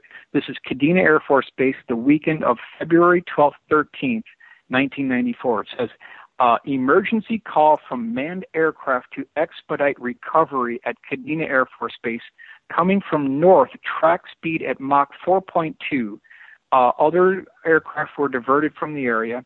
And then it says, aircraft recovered and quickly placed in secure hangar, Red 3 lockdown, declared at base. Other pilots landing kept and slept in ready quarters, and a white C-5 Galaxy pulled in to pick it up. So basically, they put the whole base down on lockdown for 3 days as they loaded this craft into what they called a modified C-5 Galaxy with chipmunk cheek extensions on the lower fuselage sides, Bill. Once it was loaded in, it was flown to Holloman Air Force Base. It taxied to the end of the runway there, and then the big clamshell door on the C-5 opened up, and then on what looked like an F-16 engine dolly, they had this space plane called Black Star. Bill called it the XOV. It also was named Speedy and Black Magic, the experimental orbital vehicle. It was tipped up at about a 15-degree angle so it could fit within the cargo bay of the C-5. And as it was pulled out, it was a very slow procedure, and it took about 4 hours to unload this. Now, this was seen by an aircraft mechanic at Holloman Air Force Base who was near the hangar area, and he immediately went to his F-15 pilot, who was a transient at the time, and he said, hey, look at over what's going on over here. So this F-15 pilot jumped in the cockpit of his F-15 and pulled out a pair of binoculars, and he was looking through the binoculars, watching this whole activity as this was all going on, and he started sketching this craft with a pencil and paper. I was fortunate enough to get a copy of that pencil sketch and then made a very accurate rendering of what this craft actually looks like, Bill, and that's essentially what took place. Wow. And you know what's so okay? So here are the ironies in your story, which are funny. In the late 1970s, we had a lot of problems with our space programs, and the Soviets were able, and this is what was a real fear, that the Soviet Union had developed the technology of getting rockets into space very quickly, satellite launching rockets into space very quickly. So we were afraid that not only could the Soviets out-satellite us, but that the Soviets had the capability, which we believe they have now, as well as the Chinese, of sending killer satellites up to knock out whatever satellites we had. So the Air Force was panicked about the ability to get satellites into space quickly. That's why we developed this whole thing called the nano satellite program, which would be strings of connected tiny satellites, which were redundant, that even if there were an explosion in space, let's say that China decided to use a high-energy laser, for example, for its own anti-missile program to take out satellites. The nano satellites, which could be launched very quickly, would manage to survive. So there was that intense program back in the 1970s and 80s about getting satellites into space. But the other thing was that we had a plan literally on paper. It was called Project Horizon, back in the 1950s that was discovered by the then head of Army R&D, General Arthur Trudeau, to put a fortified military base on the moon. Literally, the plan called for an entirely new Army command, not an Air Force command, but an Army command consisting of the signal corps, the engineering corps, the artillery, the field artillery, literally putting together a fortified place on the moon. And as I think you've said it very eloquently, one of the reasons that never happened is we were basically forced off the moon. That could be, Bill. It could be. Well, yeah. you presented a slide in one of your talks. This was for the Secret Space Program talk. And you presented a slide that I wrote the specifics down I want to learn more about. But supposedly Neil Armstrong said that we were chased off. Right? That definitely came from Timothy Good. I didn't make that up. That's from his book. So, we have to rely on what Timothy dug up. But that's what Neil said, yes. Mm-hmm. And he went on to say he happened to spend some time mentioning that their spacecraft were huge, humongous. I forget the word he used, like way bigger than ours. In other words, there would be no contest. Yep, I've got the slide up right here. This is the transaction. It says, Professor, what really happened out there with Apollo 11? Armstrong, it was incredible. Of course, we had always known there was a possibility. The fact is we were warned off. There was never any question of a space station or a moon city. Professor, how do you mean warned off? Armstrong, I can't go into details except to say their ships were far superior to ours both in size and technology. Boy, they were big and menacing. No, there is no question of a space station. So this is page 186 above top secret. And doesn't that raise your suspicions about Apollo 13? About that explosion on Apollo 13? What I think is interesting, though, is if this is true, why didn't Neil tell us something before he passed away? Was there a posthumous videotape that will be released? What do you think, Bill? We've never heard. Who was the professor in those quotes that he said those things to? It doesn't name the professor, but it does name it's Pamela Hanford, MI6 member. That's who it is. That's who it came from. That's the source. This was a space conference in Italy in June of 1984. It's profound what he's saying. It's very profound. It's very profound, yeah. And disturbing. That's the whole point.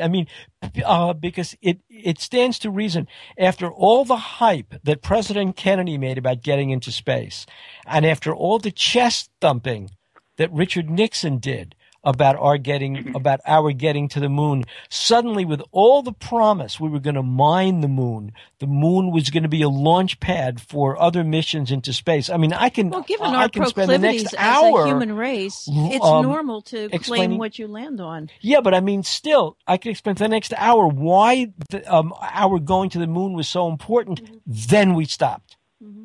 And the reason was there's nothing there. That's crazy. Not only that, Bill, but why did President Reagan on June 11th, 1985 state that he had learned that we had the capability to put 300 people in orbit? Now, how could he make that statement? It's a true statement. It's in the diaries. Even if we used all our shuttles, Bill, we couldn't put 300 people there. So he must have been given a briefing about some other capability. And then every time somebody makes a comment, and I'm thinking of a lot of news commentators. Ronald Reagan said, what if aliens were coming to Earth? And he said it to Gorbachev, and then he said it at the UN. But Ronald Reagan had two separate, very dramatic UFO sightings.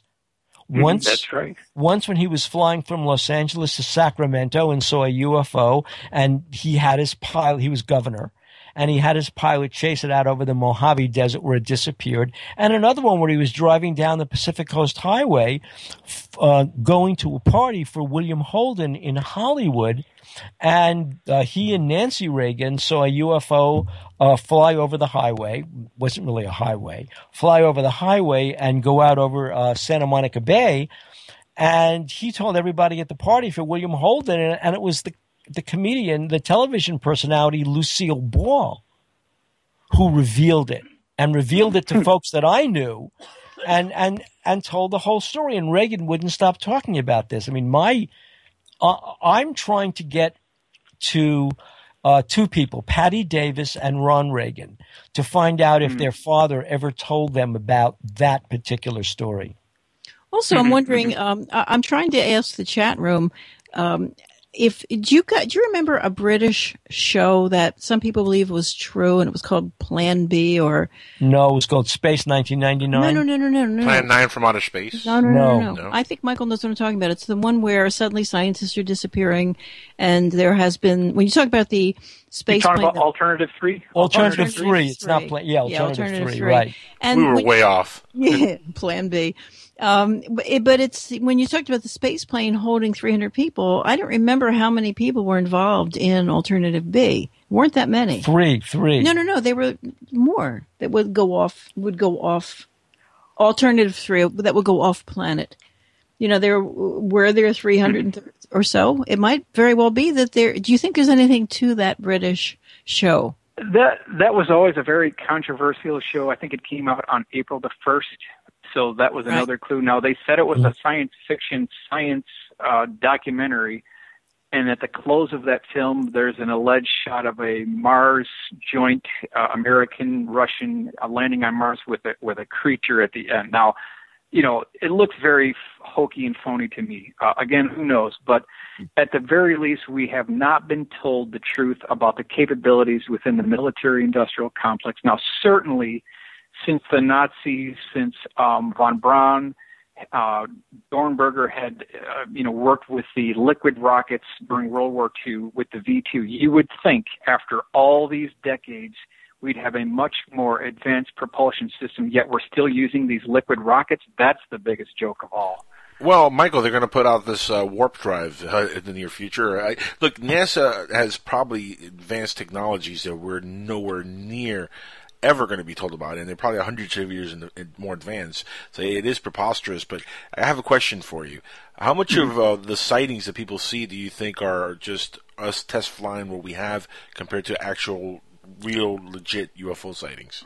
Right. I'm going to give you my honest and direct answer. Personally, after looking at this for 25 years, I think it's 95% of what people are reporting as extraterrestrial UFOs are, in point of fact, our own deep black programs. That's what I believe. I'm thinking it's 95% because at this point, it's reached an area where it's seamless now. You can't tell who's who anymore. Exactly. So why keep it? Yeah. Hold on, Nancy. This is a good point he's making.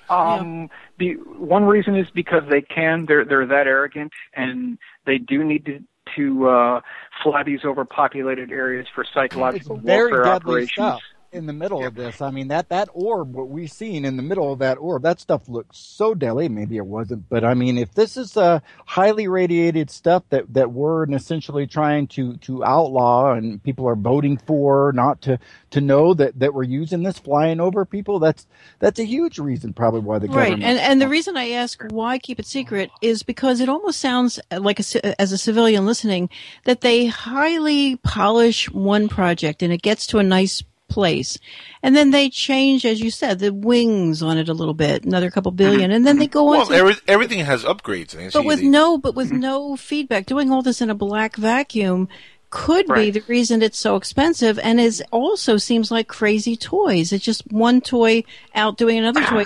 There's no point to this stuff since you're not hitting ISIS with this kind of stuff. Yeah, that's a great point. I mean, what is the end result here? What is the point? I mean, to have world dominance, to dominate the rest of the world. But if I'm pretty sure we're not the only ones that have back engineered some aircraft from a downed UFO. I mean, I'm pretty sure Russia's done it.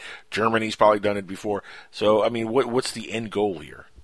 Well, interesting you mentioned that, and that's exactly what I'd like to cover now if we can. I want to talk about, military aircraft procurement and acquisition. That's a big key factor in the space program. One quick slide I want to discuss here. This is J.W. Fulbright, 1970. This is a quick quote. It says, "The greatest threat to American national security is the American military establishment and the non-holds-barred type of logic it uses to justify its zillion-dollar existence." Wow. I mean, that sums it up right there. That's That's it's from the Pentagon Propaganda Machine. This was published in 1970, and he really did a really great job. And then just to kind of move on here, Bill, as you know, when Kelly Johnson developed the spy plane, this is back in 1955, it cost American taxpayers $1 million in 1955. Now, that sounds like a reasonable number, right? Mm-hmm. $1 million to develop that. Now, if we just go back and then move forward from there, so just keep this in mind, $1 million in 1955 for a U-2. Now, we move on to the Lockheed Martin F-22 Raptor. That's $412 million per plane. So basically, you can buy 412 U-2s for the cost of one F-22. Now, what's wrong with this number here? What's these the are cost? Real numbers. Right, and what's the cost of an F-35 that doesn't work? Oh, correct. That's what I want to discuss as well. So, originally they had planned to build a whole bunch of these F-22s. They only built 196 of them, and they're just extremely expensive. Moving on to the B-2. The B-2, we were going to build 132 of them. We only built 21, and the final cost on the B-2 is $2.3 billion per aircraft. So if you break it down, they were going to charge American taxpayers $274 million back in 1989. And then just a year later, the price went to $530 million per aircraft. In 1991, it jumped to $864 million per aircraft. And then at the end of the production run, it turned out to be $2.3 billion per aircraft. So bottom line is it's the development production run that is the key defining factor of what the cost is. So obviously if they made more, it would have dropped the price. But since they cut this production run from 132 down to 21, we all had to pay $2.3 billion per aircraft. Now, this isn't even the worst part of it, Bill. This is not even close to the worst part of it. When you talk about the F-35, it has a name for itself. It is called, quote, the plane that broke the Pentagon's back. That's Absolutely. What they call the F-35. Right. It is 8 years behind schedule, $163 billion over budget. And doesn't work. Right now, the gun won't work until 2019, and the Navy's F-35C version is $355 million per aircraft. Now, here's the thing. Lockheed Martin is cashing in more on the fixes for the aircraft than the actual production of the aircraft. That's how bad it's gotten at this point.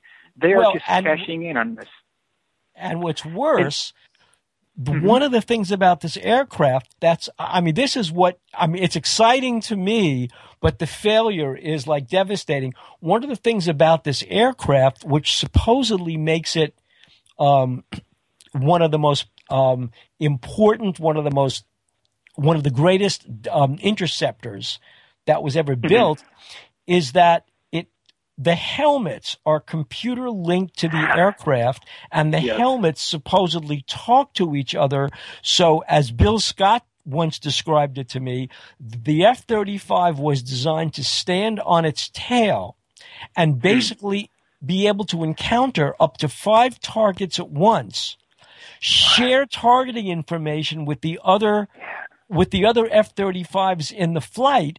So even before the enemy sees you, you're shooting them down because you're faster on the draw than they are. The problem is the computer system doesn't work, and it doesn't talk, and the planes don't talk to each other. And this is technology. The purpose of this technology goes back literally over 100 years to Nikola Tesla, talking about artificial intelligence-driven torpedoes and warships and automatic and automaton soldiers. I have another joke. Sometimes later. You're going to love it. It's real fast. If your Tesla gets stolen, is it now an Edison? Cute. Oh my God. But so the F-35 doesn't really work the way it was intended to work, and only the Marines have deployed the F-35, not the Navy and not the Air Force. One other quick point, Bill, and this comes, the source is ECN News 8414. They summed it up really good. It says, quote, I'm sure this comes as no surprise, But the F-35 Joint Strike Fighter is expensive, very expensive, so expensive that according to one estimate, the money spent on the program could buy every homeless person in America a $600,000 mansion.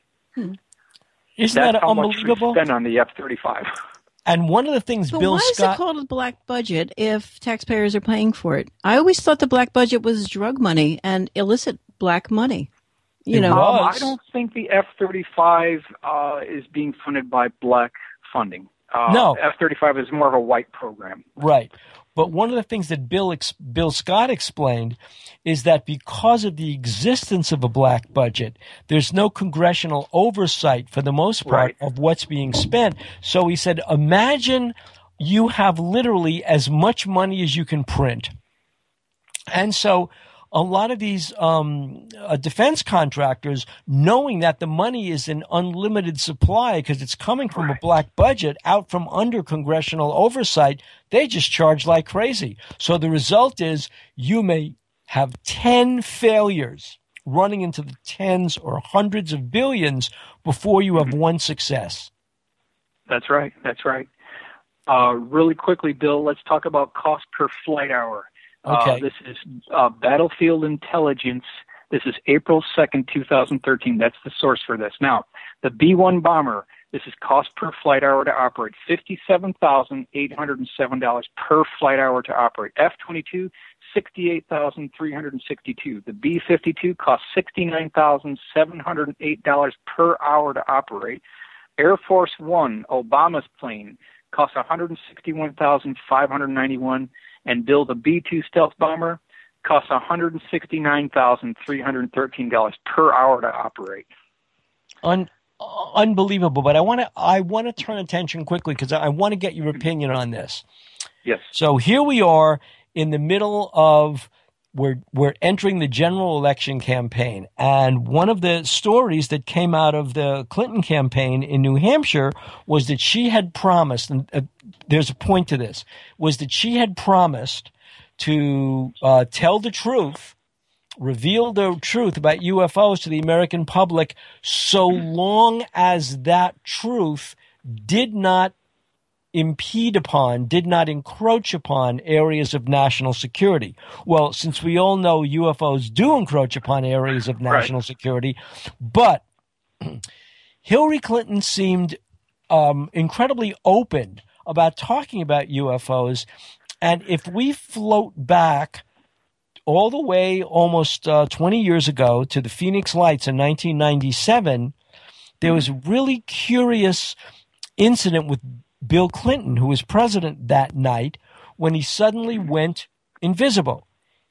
Supposedly he was he was staying with the golfer Greg Norman, and he injured his knee, and he had to be bedridden, and he couldn't, nobody could talk to him. Poor Bill Clinton, he was in such pain.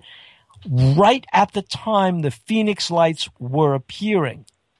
And then, according to Frances Barwood, who was in the Phoenix City Council, beam me up Barwood, for Frances Barwood, after asking the mayor of Phoenix, say, what's with these lights anyway? Never mentioning the letters UFO, she was suddenly roundly condemned. They were calling her beam me up Barwood. The newspapers dumped on her, and she lost her re-election bid. She told me that the morning of the day that Governor Fife Symington, who was Fife Symington? He wasn't just the governor of Arizona. Fife Symington's cousin was Stu Symington, the senator from Missouri, who himself was a presidential candidate, but Stuart Symington was the first secretary of the United States Air Force in 1947 after the services split. So what information would Stu Symington have received before the actual cover-up was kind of locked down over what happened at Roswell? He would have received the information about Roswell. He was the Secretary of the Air Force. And so his cousin now, Fife Symington, is the governor of Arizona, who actually had a UFO sighting when he was in the Air Force. And he is in court. He is in the judge's chambers on a certain morning. That's the day he says he's going to get to the bottom of these Phoenix Light sightings. He's really going to get to the bottom of this. Holds a big news conference. In walks a guy in an alien costume, looking very grim and grotesque. It's his chief of staff. Years later on UFO Hunters, Fife Symington apologizes for that prank and reveals, I saw the flying triangle that night. It was right over my house outside of Phoenix. I called Luke Air Force Base because I'm the commander-in-chief of the Arizona Air National Guard, just like the National Guard. I'm the commander-in-chief, and I was told by the general at Luke Air Force Base that Luke was closed that night. There were no flights. Not true. We learned later there were F-15s in the air that night taking video of the 8:30 lights. And then Stu Symington brags to us that, oh, yeah, I then got a pardon from Bill Clinton. That was the same Bill Clinton that disappeared on the night of the Phoenix Lights and whose first lady, Hillary Clinton, now running for president, is saying she'll reveal the truth about UFOs. Does that not seem suspicious to you? Yeah. What I question is, does Hillary have the necessary clearances to be read into programs that Lockheed Skunk Works had been doing in the 1980s? That's my question. That's my question. You mean as Secretary of State? Go ahead. No, I'm saying as president or... No, that's the exactly what I was going to ask, what you just asked. Would she, as Secretary of State, had been read into some of those programs? Because I don't know. Michael, you're the one that talked about the levels of clearance for presidents. Would the Secretary of State have been read in on special access projects?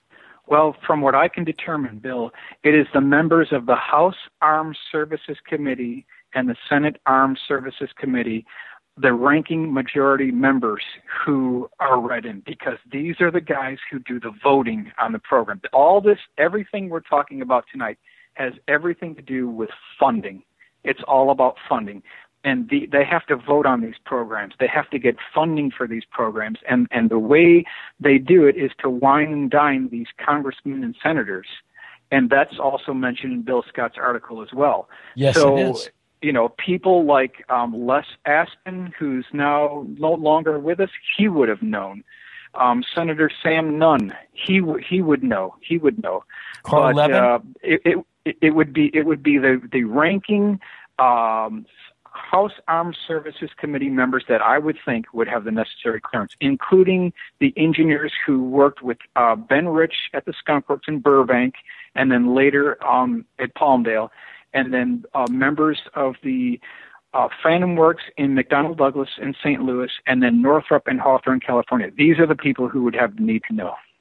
I'm wondering if members of the Senate Intelligence Committee, I'm thinking specifically of Dianne Feinstein from California. Dianne Feinstein, yes, that's correct. Who is one of Hillary Clinton's closest friends. Yeah, there's something there, Bill. There is something there, absolutely. But just to reiterate, it is all about funding. This whole thing is about funding. Who's going to get financed and who's not? And the ones that don't, they fall by the wayside. Well, do we know how big the black budget is currently? I've got the figures for 87 and 92 and 94. Some estimates 300 to 400 billion at this time. Certainly under Obama, it has gone up. As you know, during the Reagan buildup, it went to a huge number. By 88, 89, it started tapering off, and they started laying off thousands of aerospace workers in the valley. And then, you know, as Bush got in there, it started going up again. But how do we Bush even? went in. But if it's hidden, how do we even know there is a black budget? Because they're funding these programs. They're continuing to fund these programs, and these craft are continually getting built. Like, how did Black Star get funding? Even Bill said that people who worked at McDonnell Douglas were told to charge the time to the National Aerospace Program. And so that's how they covered up the funding for it. That's right. I mean, one of the things Bill Scott pointed out is that the way the black budget works is that you have, it's funny. I mean, it struck me as something else. You have these correlations between which programs under the black budget get billed, get invoiced to programs in the white budget, so you never really know what you're paying for. You could be paying for something in the white budget, and really the money is going into the black budget, but you would know it because there's no reporting. Mm-hmm, mm-hmm. That's right. I mean, that's one of the reasons. I mean, Johnny Carson would make jokes that the Pentagon, in order to put a toilet in a barracks, cost $3,000 for a toilet. You're not paying for the toilet. You're paying for the black budget that the toilet is a cover for. Mm-hmm. And the toilet doesn't even have a cover for most of those dormitories. But still, that's the whole point. It is the Pentagon budget is really a cover for what's really being spent in terms of weapons in the black budget. And that's how we broke the back of the Soviet Union in the 1980s into the 90s, because we simply outspent them to death. Mm-hmm, mm-hmm. That's true. And they could no longer compete, because in order for them to track our F-117s, they'd have to retrofit their entire radar range at the cost of trillions. And so they just couldn't keep up. They couldn't keep up. Getting back to the specifics on the black budget bill, Detroit Free Press, and we've talked about this before, February 8, 1987, had the cover here. Secret ledger hides military projects. Pentagon black budget has tripled under Reagan. In this article, they state that for fiscal year 1988, the black budget was $51.1 billion. So this is for 1988, Bill. Wow. You know, the thing about Reagan, too, and again, I have to ask my partner, Rick, to try to plug me into, because he knows Patty Davis. The whole point about Reagan is when Reagan came to the White House, Reagan really didn't know a lot of what was going on. For example, Reagan never knew, just for one small thing, Reagan never knew that American flyers, for the most part, were kept behind in Vietnam by the North Vietnamese when the North Vietnamese were negotiating with Henry Kissinger for the famous Paris Accords. One of the deals was that all American service personnel held in North Vietnam would be released. What the North Vietnamese did was they relocated many American flyers to Laos and Cambodia and Thailand so they wouldn't be covered under the Paris Peace Accords. So even in 1973, when quote unquote our boys came home, there were American service, and talked to Jim Sanders about this, who wrote The Men We Left Behind. There were many of our service personnel left behind. Reagan didn't know this when he came into office in 1981. And he was shocked to find out that Lyndon Johnson, Richard Nixon, and Jimmy Carter, and Jerry Ford, that was one of the reasons Jerry Ford didn't fight the North Vietnamese when they were rolling through South Vietnam. He was hoping it would get the North Vietnamese to release the Americans they were holding. It destroyed the presidencies of these people. Johnson didn't run for office because he was being forced into the Vietnam War because he was complicit in the Kennedy assassination, and they had him on that. So the only way to get out from under that mess was not to run in 1968. Richard Nixon tried and failed miserably to get a peace deal with the Vietnamese to get our flyers back. Jerry Ford was shocked to find out that we had people still in Southeast Asia. And then for Ronald Reagan, there were flyers who were trying to escape, and Reagan was in a fury about how former presidents had left had left flyers in Southeast Asia. And then the person who really put it to rest, and again, this is where it's getting interesting, was Bill Clinton sending John Kerry to Hanoi in 1993 to bring Vietnam into the most favored nation status. It was his deal to get whatever flyers we could, to get whatever personnel we had in Vietnam States, and it was a way of paying them the $30 billion they wanted in war reparations. Okay, so that's tracking what took place during early Reagan administration then. Yeah, and so... How did Bill Clinton get so powerful, Bill? I mean...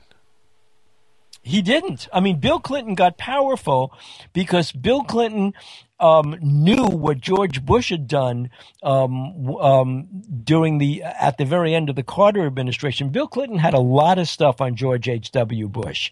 I mean, nobody ever tagged George H.W. Bush because his father, Senator Prescott Bush, was financing Hitler with Herbert Lehman and Herbert Walker. They were financing the Third Reich. So were the Dulles brothers.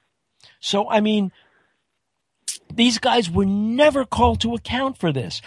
Bill Clinton knew it, and in the transition, the present that George H.W. Bush gave to Bill Clinton was Black Hawk Down, leaving Americans in the Horn of Africa to get shot up by these African warlords and shooting down a Black Hawk helicopter. That was George Bush's present to Bill Clinton.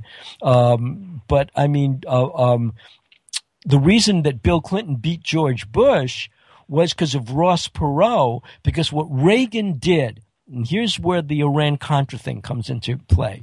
When Reagan found out that we had left Americans in Vietnam, he had to get them out. So one of his deals was that if he could put together a deal to get North Vietnam, well, now it's Vietnam, to get Vietnam the money it wanted for war reparations, that he would do it by selling weapons to the Iranians, with whom he'd made a deal to sell weapons to the Iranians, because he made a deal to get the American people out that were in the embassy. So it was to sell weapons to the Iranians, get weapons to the Nicaraguan Contras, but then use all the money that was being amassed from this deal to pay the North Vietnamese. So one of the fingerprints that's on this is that, remember when Ollie North was assembling the Richard Secourts and the Poindexters and people like that to run the Iran-Contra project? Ask yourself why everybody that Ollie North pulled together to form that task force, none of them were specialists in Central America, which was the ostensible purpose of this whole mission. They were all General Secord. These were all Southeast Asia guys. This was to get the Americans out of Vietnam. And the other thing Reagan tried to do was getting Ross Perot to finance a guerrilla prison break in Vietnam. George H.W. Bush found out about it and put a stop to it, and that's why Ross Perot ran against George H.W. Bush in 1992, electing Bill Clinton. Wow. Makes total sense now. I mean, that's what happened.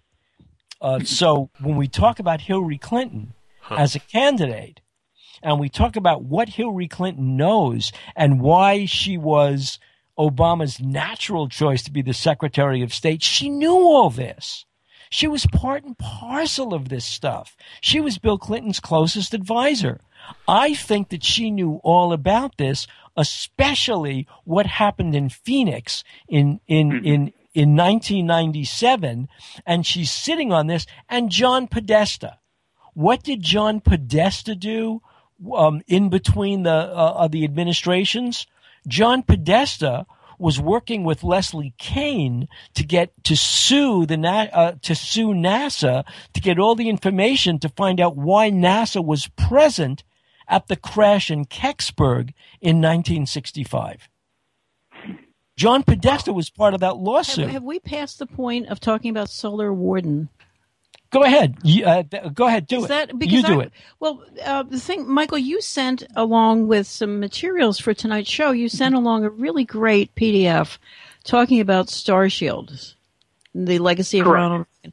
Is there? Do you want me to make that available to our listeners, or is Absolutely. Sure. Oh, absolutely. great. That was really a brilliant piece that you did. I have to say. Go ahead, Nancy. Wanted to talk about that a bit. Just because, tell folks what Star Shield and Star Wars. Tell folks what that was all about. If you guys. Okay. The bottom line, as I understand it, is during the early years of the Reagan administration, when Reagan had a crusade to rid the world of nuclear weapons. It was that night on March 23rd, 1983, when he delivered his State of the Union address, and he talked about, he delivered the SDI speech to the American people. This was live on television. And then one night after that happened, the big Hudson Valley boomerang was seen over the Taconic Freeway. So the connection here is when you talk about an SDI, Strategic Defense Initiative, or a SHIELD, the integral parts of that program are brilliant pebbles, space-based chemical lasers, directed energy weapons, rail guns. That's kind of the things that Reagan was doing. Now, the scientists at Los Alamos were intimately involved in this program, and in order to get this to work, you need an over-the-horizon radar system. But wouldn't it be great if you had a mobile, airborne over-the-horizon radar system that could hover over American cities, be completely silent, completely black, would be a large craft? This is perhaps, and I can't connect all the dots because I don't have all the full facts and truth because I'm not read into this, but I'm just proposing that what perhaps people were seeing over the Hudson Valley area in the early 1980s was a mobile, over-the-horizon, airborne early warning system that was integral to Reagan's SDI program. Wow. And when we were filming our first, this was an episode, by the way, that never saw the light of day. The whole thing was buried. When we were filming our first episode of UFO Hunters, the first episode went to Las Vegas because Jim Sanders, who wrote The Men We Left Behind, The Downing of TWA Flight 800, Soldiers of Misfortune, Jim Sanders said that hovering over the city, really, he could see it from his driveway, was this bright light, brighter than the moon, brighter than Venus, and it just hovered there. And I said, well, it's a star, right? And he said, no. It's not a star because it doesn't move. I mean, you don't see as the night progresses, this thing stays in one spot. I mean, that's not a celestial object. It's something else. He said, you got to see this. At the same time, we were doing UFO Magazine at the time, and at the same time, this guy, Colonel X, was saying over one of the natural forests outside of Las Vegas is this UFO. It's an anti-gravity thing. He didn't know what it was, but he said it's a UFO. So we said, okay, let's go. Let's take a really high-powered telescope mated to a camera, and let's get it on film. We did. We saw the object from Jim Sanders' driveway. We went up into the National Forest above Las Vegas. We caught this thing on camera. I texted Nancy and said, we found it. When I hit the send button, its lights went out and the camera crew was screaming. It just dropped below the horizon. Drove back to Sanders' house. Sanders says to us, hey, what did you guys do? Thing disappeared. We said, Jim, I don't know what happened. Told him the whole story. We got it on camera. Drove away from Sanders' house. I get a cell phone call. Hey, the thing's back up again. What happened? So who do I call? Bill Scott. Whom do I call? Bill Scott. And I told Bill Scott the whole story. So Bill Scott goes, they were funning with you. What you saw was a listening, radar scrubbing, radio scrubbing, internet scrubbing platform. They're all over the place. That's what you saw. And they saw you, and they read your license plate. They knew exactly who you guys were. That sounds right to me. Yep. Well, did you say earlier, Michael, iridescent pebbles? Brilliant pebbles. Brilliant pebbles. That's a part of the SDI program. What does that mean? That's like, it is a It is a ceramic-based projectile that's shot out of a railgun at about 13 kilometers per second, and it's designed to destroy satellites and incoming Russian ICBMs, essentially. That's what that is. But that was all part of the SDI program, and that program was basically sold to Reagan by Edward Teller. And so there's that Los Alamos connection. One of the main instrumental parts of that whole SDI thing to get it to work is you need an over-the-horizon radar to track what's coming in from the former Soviet Union. And wouldn't it be better to have an airborne system that's mobile than to have something in Alaska or something that you couldn't move around? So it just stands to reason that you'd have this big triangular-shaped craft that would have cross-beam and girder construction like a truss bridge, and then under that skeleton, you'd have the like a big radar AWACS dish or something, and you could move this silently anywhere you wanted, and people would never know. So that could be perhaps what they were doing. Would this be manned or unmanned? This would be unmanned, absolutely unmanned. It could be either, but... Yeah, it's either way. Yeah, yeah, sure. Mm-hmm. And what do you think about the possibility? Because the folks in Phoenix were saying suddenly these things would shoot off, and they would say, wow, it was amazing. What if they never shot off? What if what you're looking at is a holographic projection? I mean, talk about stealth. I mean, the great thing about stealth, and we know we have the technology for this, because when the Israelis took out that nuclear reactor in Syria that the North Koreans gave them, when the Israelis took it out, the Syrians thought the Israelis were on their side of the border because the Israelis took the Syrian radar and threw the image in a different direction. So the Syrians are watching an Israeli Air Force exercise on the Israeli side of the Golan Heights, while the Israelis are flattening this North Korean nuclear reactor. Mm-hmm. And we know this technology goes back at least 30 years, because in the movie Failsafe, based on the novel, in the movie Failsafe, these B-58 hustlers are given. Yes. Remember that movie? You remember the story where these a squadron of B-58 hustlers are not, that the Soviet computer system determines that this particular exercise, which terminates at a fail-safe point over the Bering Strait, is actually a real exercise. So the computer automatically jams the radio frequencies of the Air Force pilots so that they never get the recall messages. As a result, the Air Force pilots of the squadron continues into the Soviet Union. As the Soviet Union tries to shoot the planes down, their missiles go after the wrong object, because the last plane in that formation is simply a radar plane, and all it does is and this is 1960s technology.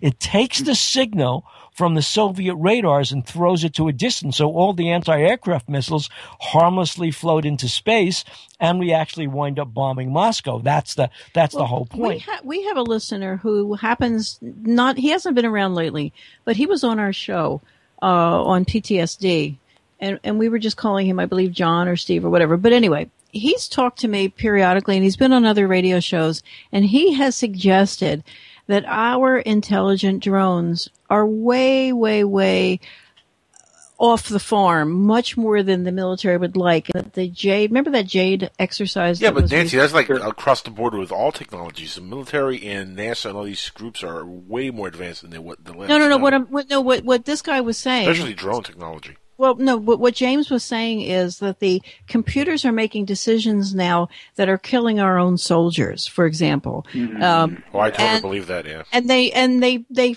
sense it's out of control. And so a lot of stuff right now, there's a lot of scrambling going on with intelligent weaponry. And I just wonder if Michael has heard anything along these lines, and that Jade exercise was an attempt to isolate, I believe, a rogue portion of the drone community. I'm not sure. And our friend has not been around lately, and everybody's wondering, but okay, so the question is that far-fetched? Is that fetched? Where are you in the whole artificial intelligence development for weaponry, Michael?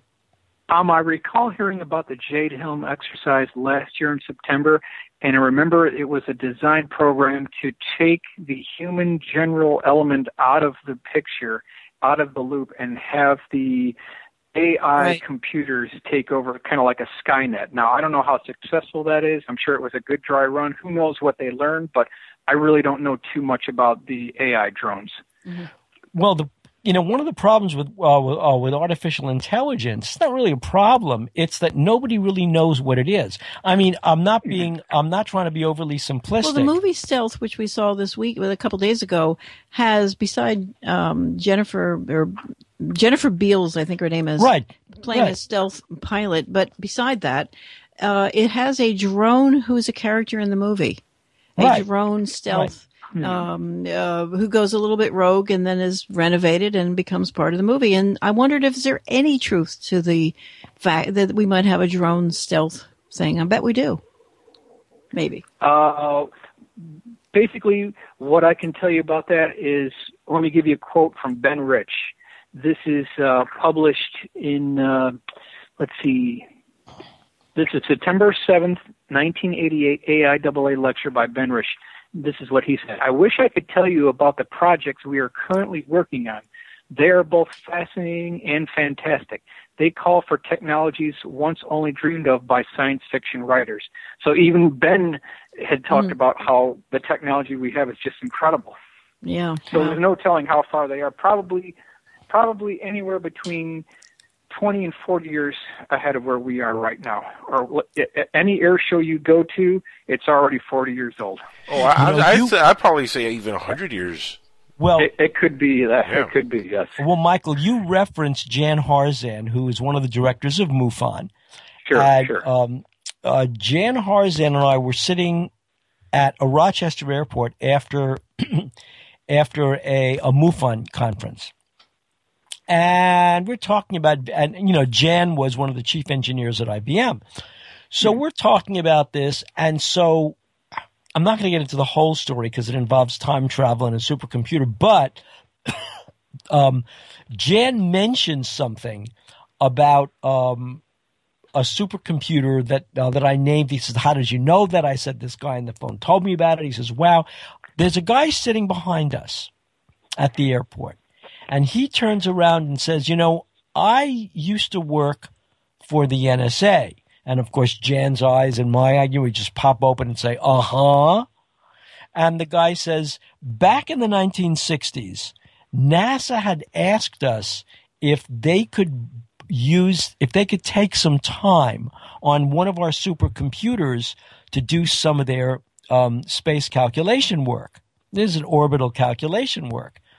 And the NSA said flat out no, that technology is not for you. And the guy said, I was never read into what that computer could do, but I was astounded that the NSA had computers more advanced than NASA.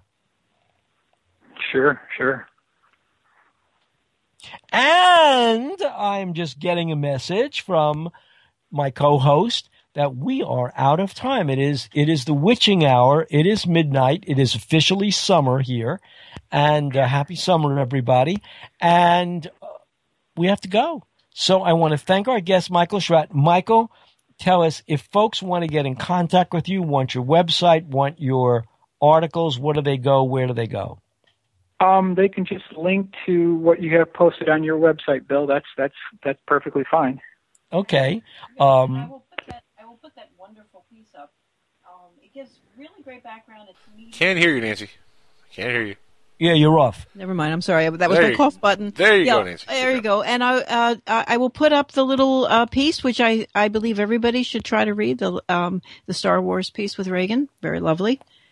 And next week we're going to be back to still our roots, but really our roots. We're going to be talking to Richard Smith about Free John Ford.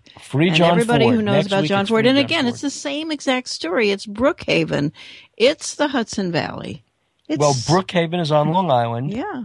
Exactly. And there's a lot of stuff about that, too. So, Alfred, stay tuned. Well, actually, I believe John Ford was at the Kecksburg crash I don't think so. Yeah. It's part of how the trouble started. He was at Brookhaven, not at Kecksburg.